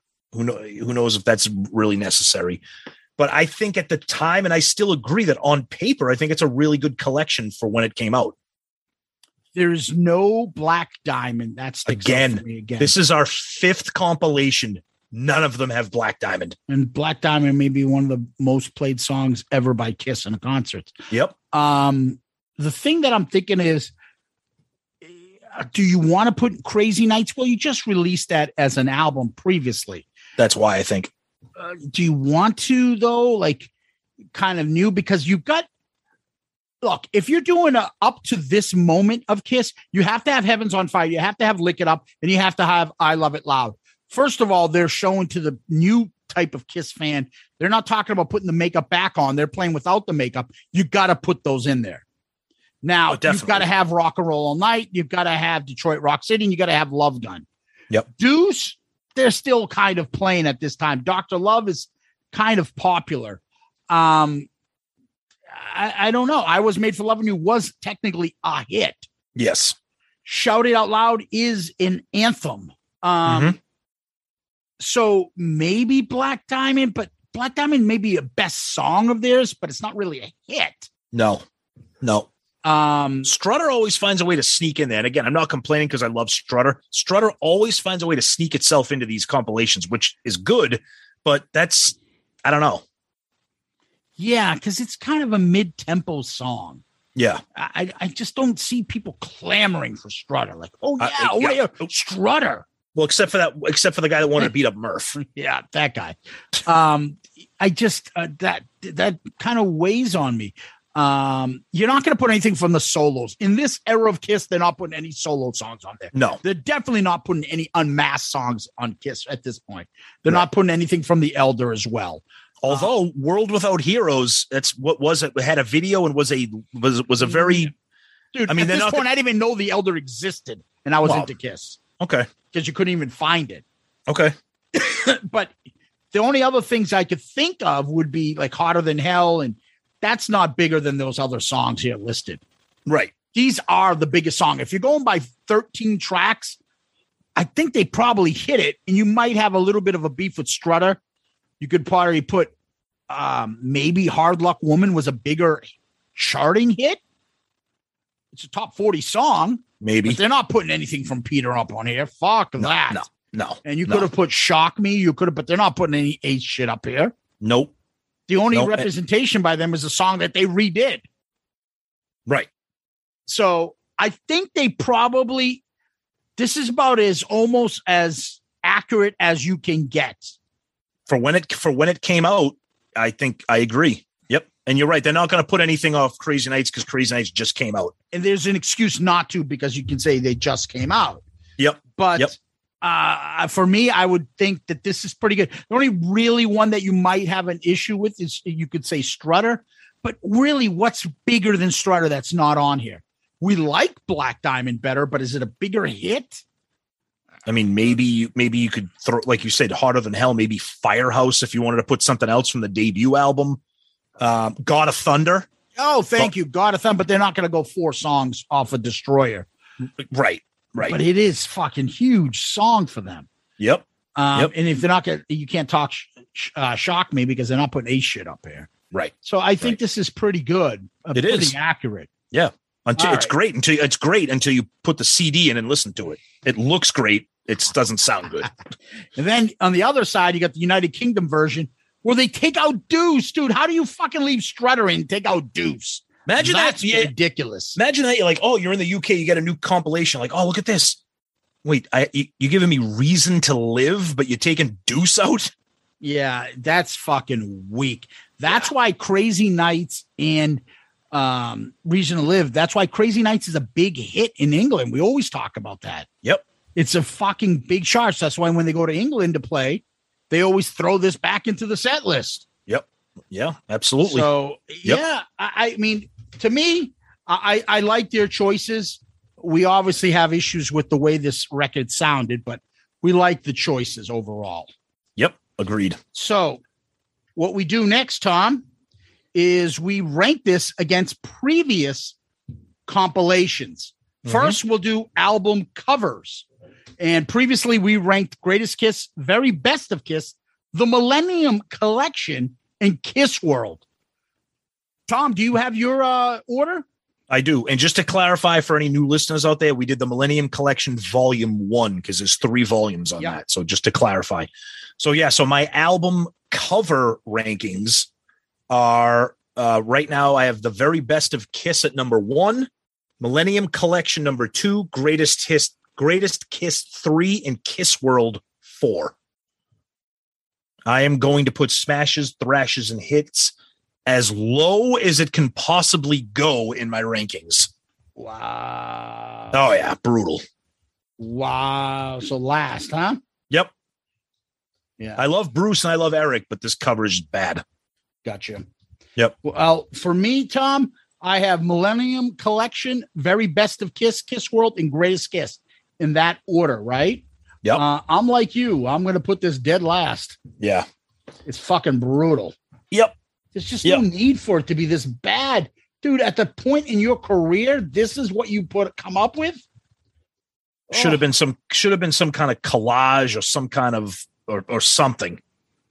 Yeah. Something. It's fucking weak. Yep. I don't know. I mean, how bad is Gene out of the picture when he's, let's go with this. This works. Yeah. Ugh. So let's go to the next part. Now we're going to actually rank the compilation itself. Yep. Okay. Tom, do you have your rankings? I do. So right now I have Greatest Kiss ranked number 1. Then I have Very Best of Kiss, Kiss World, and the Millennium Collection ranked 4th. So we've spent a lot of time bashing and smashing and thrashing this album. But it does have those 2 original songs, which we love. Let's Put the X in Sex, maybe a little bit more than Rock Hard. It's got a great track listing, although the remixes are terrible. But those 2 new songs carry this a little bit further than it normally would. So I am going to put this 4th, and I'm going to drop the Millennium Collection last. I like the Millennium Collection, but it's just a bunch of classics from the first couple albums. Not that makes it bad. But Smashes and Thrashes, those 2 original tracks, going to give it a little bit more. But I can't put it any higher just because the remixes are horrible. Okay. Tom, for me, I have Very Best of Kiss, Kiss World, Greatest Kiss, Millennium Collection. I'm putting this at number 1. Whoa. What? I love fucking the songs, the 2 new songs. Oh, the versions are not as good. The versions aren't as good. We know that. Wow. But the selection on it, the song selection on it is top notch. Okay. Can't complain about it. Okay. These aren't the best versions of it, but if you handed this off to somebody that didn't hear the other versions, they would like this. Okay. And they would say, fair enough. These songs rock. Plus, you get the 2 new songs, which I fucking love. Yeah. It's all relative because, I have all these songs. I'm not listening to a fucking greatest hits collection ever. I'm not taking the CD out and putting one over the other. They're all on shuffle on my phone. Yeah, me but too. for me, I would pick this first over everything, despite what they butchered some of the songs and despite the fucking horrendous album cover. Yeah, see, you're being a little bit kinder to them. I can't let them off that easy on some of these remixes. I just can't. Yeah. Can't do it. But I still love this. On paper, the track listing is great, and those 2 no songs. But 4th is about as good as it's going to get for me. But I'm not going to fault you for number 1. I'm not going to fault you for that. It's a great collection. This to me almost was like an album review. Yeah, even though it was compilation. Smashes Thrashes almost feels like that special album. It is double platinum and Killers. I agree. It's a little more than just Greatest Kiss Part fucking 8. Yep. Well said. So, these are always fun, Tom. Can't wait to hear your feedback. And if you guys have something to say about a specific song that you feel something is a little more, noticeable that we didn't mention much, let us know. Definitely. See the discussion about it. Definitely. Yeah, I think the Dr. Love one, the guitar solo on this is different because of this or that. Tell us about it. We'd love to hear it. So keep the feedback coming. Definitely. We expect some good feedback on this. A lot of people are passionate about this album. It's got a lot of nostalgia value for people.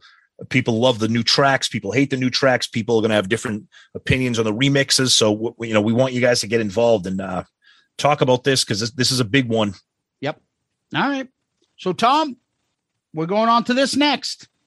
Hi, this is Ed Spansberg of ClickTshop.com, and for all your Shout It Out Loudcast gear and merchandise, please visit ClickTshop.com. At ClickTshop, you can find lots of Kiss-inspired t-shirt designs, plus mugs, hats, hoodies, pillows, and all new fine art selections. And now, here's your question of the week. All right, so our question of the week comes from our good friend from the Boston area. Moving on, 2660850, and he says this is a good question. I mean, this is one of those questions that could actually end up being like an episode. He says, we know Paul and Gene kept the band going after Ace and Peter left. However, do you think Kiss would have initially become the phenomenon that they were without Ace and Peter? Meaning, if there was just 2 other guys, the Spaceman and the Catman, do you think the personalities of Peter and Ace contributed to the band?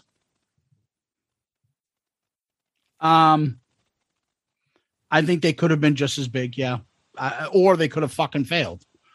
I don't think one way or the other. I guess I'm saying I don't think they're that integral as Gene and Paul. I can tell you if Ace and Peter did this, the opposite would happen. I would say no, they wouldn't gone fucking anywhere. Okay. See, now I'm gonna sound like a member of the Ace cult here. Mm-hmm. I think Ace had a huge impact on the band. I think his stage presence and his guitar playing abilities, especially his solos, but more so his live concert stage presence and persona, I think did a huge thing for the band. I love Peter, the Catman. I love him, but I think Ace had a huge effect. Now, could they have gotten another lead guitarist who could have done that as the Spaceman? Maybe, probably. But I think Ace just has a very unique personality, which is why there is an Ace cult. But Peter, I love Peter, so I don't want to say anything shitty about him, but I'm not sure that he had that same kind of impact, but I think Ace did.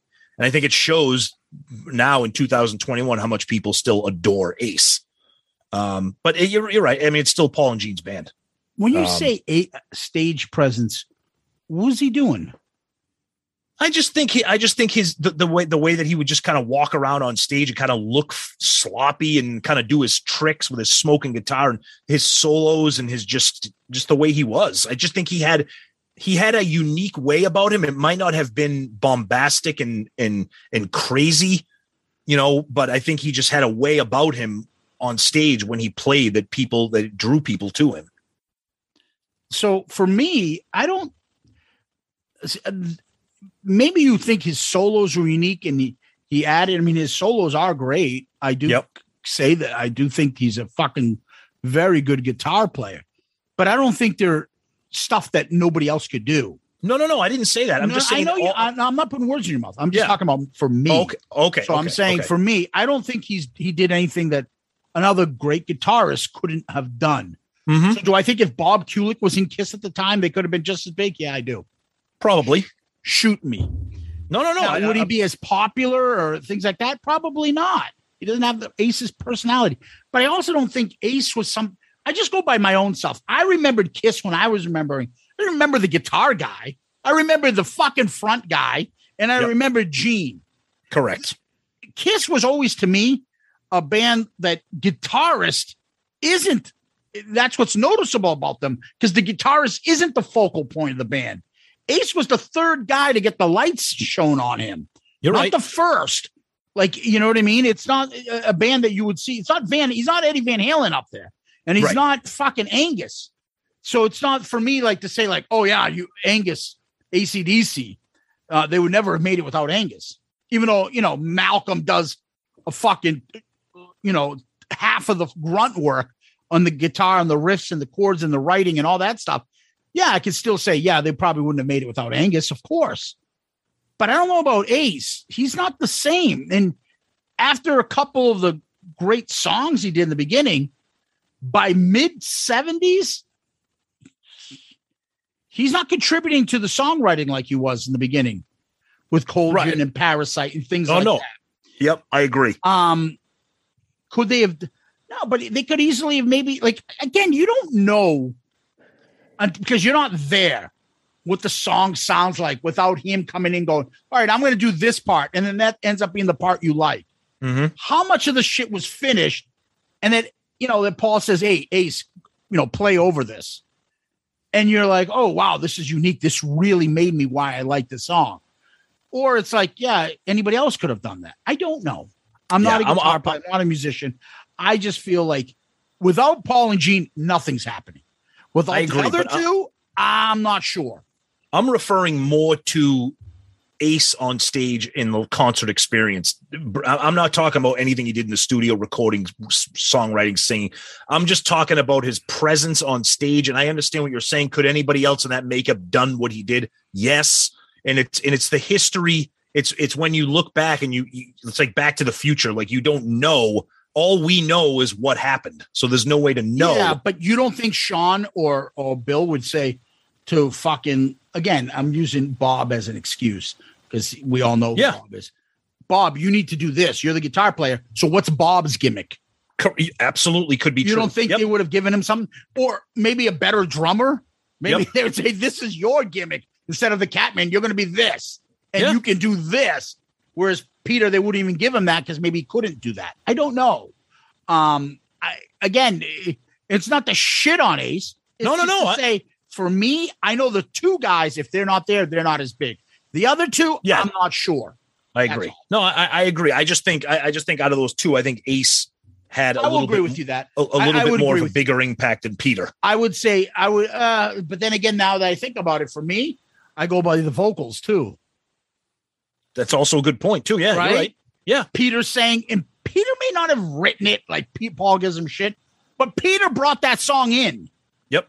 That became their biggest hit and broke them all. Peter also sang Black Diamond. He also sang Nothing to Lose, which I love. He also had another top 40 hit for them, Hard Luck Woman. So it's hard to say. Like, maybe if they had some other guy that sounded like shit singing, it wouldn't have worked. Right. I don't know. Would Eric Carr have been able to make Beth a hit back then? Probably. But would he have brought it in? Right. Would he have made Black Diamond as good as it is now with Peter? I don't know. Great question. Great question. Again, we could have kept talking about this all night. It's a great we love those what ifs, those historical what ifs. So thank you, our Boston friend. Great question. We appreciate it very much. Thanks, Absolutely. buddy. Thank you. Yep. Tom, what we usually do next, tell people where they can find us. Yeah, so start with our email, shoutitoutloudcast@gmail.com, shoutitoutloudcast@gmail.com. Please email us with your comments, questions, anything you want to talk about. We say this all the time. We read every email. We try to read most of them, if not all of them on the show, but we do read all of them. So please write to us. And then, of course, our social media, Twitter, Facebook, Instagram, interact with us on there. We're very interactive on there. You can send us DMs on all of those platforms. Please do that if you don't feel like having your commentary be out in the public world there. So do that. And, of course, as we talked about at the beginning of the show, check us out on Patreon, the website or the app. Check us out. We're doing a bunch of different things there. Try to be part of the family if that's something that you're interested in. And of course, we're part of the great Pantheon podcast network of shows, tons of great shows. We're on all the platforms out there. So please check out Pantheon podcasts.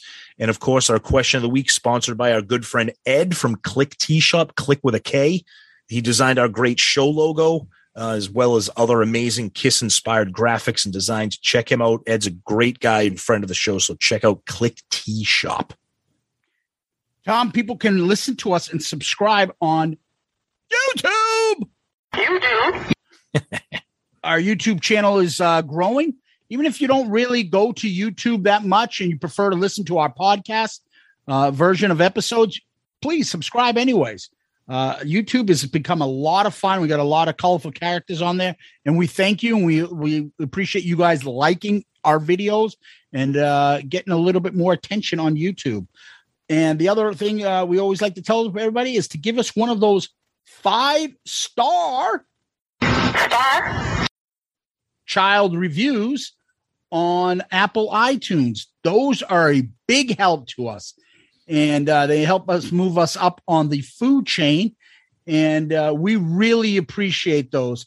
And for us, we just got a new one in again, Tom. I'd like to read it for you now. Go for it. Go for it. Go to him. Go to him. But I don't have a gift. Go. See the Son of Christ. Great. So stupid. Stupidest reference. We're quoting friggin' animated claymation Christmas specials from the 60s. I have that fucking CD. So do I. All those, like Rudolph, Frosty, and it has the little drummer boy. Yep. Go to him. Go to him. But I have nothing to give. Oh, man. I only have smashes, thrashes, and hits to play. Get that shit away from the young child. Go to him. Play the remix of I Love It Loud. Go to him. Anyways, I'm sorry. I'm going to read one of the new 5-star reviews we got. This one says, embarrassing me at work. This is from Diego Ozone. That is amazing. It's from Niagara Falls area in Canada. You would know. Yeah. In addition to the numerous girls in the Niagara Falls area, currently you and he are riding the hobby horse. So he writes, in my opinion, if you're going to be a Kiss fan, you need to have a sense of humor. And no Kiss podcast embodies that statement more than this one. Yes. You guys have great chemistry and are hilarious together. This podcast gets me through my shifts at work and continues to make me laugh out loud. The problem is when coworkers ask me, what am I laughing at? I don't know what to tell them, as usually it's an obscure Kiss joke or references like, it's not your place. So they all think I'm a little out there, but it's worth it. This podcast is a breath of fresh air in a sea of Kiss podcasts. Keep up the great work, Diego Ozone. Wow, Diego, that is awesome. Thank you, my friend. That's amazing. Thank you for writing that. That's great. Thank you for taking the time to do that review. We appreciate it. That's amazing. And good luck to you and your coworkers. and we'll keep trying to make you laugh for no damn reason. Absolutely. Stupid things that we come up with. Absolutely. And every time you go into the men's room and you see one of those piss cakes in the urinal, you'll think of us. Yeah. And Mr. Feces, Exactly. whose story will be told soon. Oh, that's right. Stay tuned. Yeah. So, Tom, what we usually do next is famous last words. You got any? I'm under a physical spell. I'm a prisoner and your love is my cell. Once I get started, I can't stop. I can't cool down because this love is so hot. Oh, that's just brutal. Settle the fuck down on your trapeze there, Paul. You think him and Desmond, Diane Warren sitting around and goes, yeah, and in the video, right, I'll grab onto a trapeze and I'll scoot across the thing. And then I'll grab my glove and I'll flick it down and I'll wiggle my ass across. And they were probably laughing and they were like, oh, wait, you're serious, Paul, that you really want to do that? We thought you were goofing. Oh, yeah, I filmed that last week. I want to do this. I'm a serious performer. This is a serious thing I want to do. Of course, they laughed at him. Anyways, here we go, Tom. I've been waiting to do this one. I got a call in the middle of the night.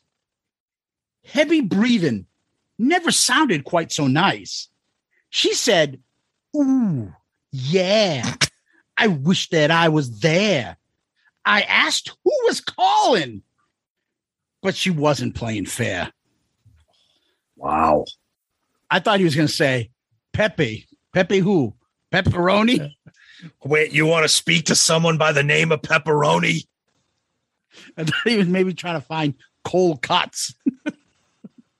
Yeah, Kutz Cuts. Yeah, Polish fella. Why, you dirty, rotten rat bastard. Yeah, looking for a guy named Al.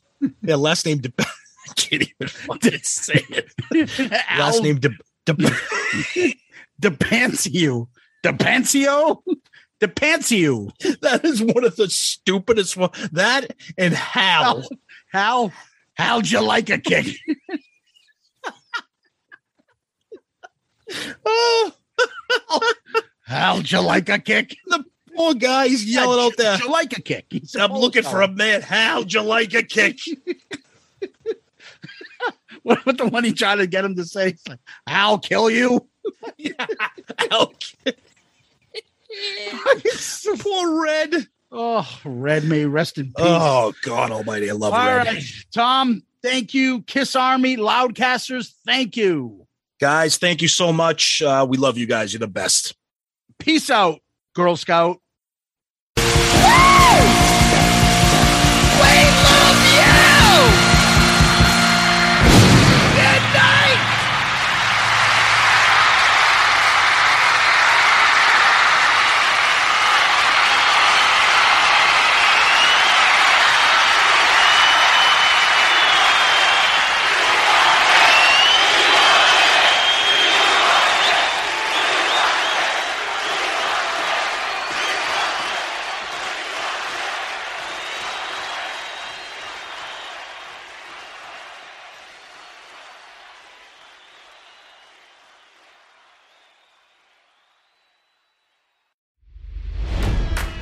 It's NFL draft season, and that means it's time to start thinking about fantasy football. FantasyPoints.com features industry-leading experts and prognosticators using proprietary hand-charted data to help you score more fantasy points. FantasyPoints.com is the place to go for whatever kind of fantasy football you play. Whether you play fantasy football, daily fantasy sports, or do a little bit of everything, Fantasy Points has the meticulously researched content to guide you to victory. And why wait for the fall? Fantasy Points also covers the new spring football league, the UFL. Join the guru, John Hansen, Scott Barrett, Joe Dolan, and other massive names in the fantasy football universe with an exclusive offer. Use code Pantheon for 15% off any Fantasy Points package, including the all-in package, with access to every article, tool, and data nugget that Fantasy Points has to offer. That's fantasypoints.com and code Pantheon for 15% off at Fantasy Points. Fantasypoints.com, code Pantheon. Score more fantasy points.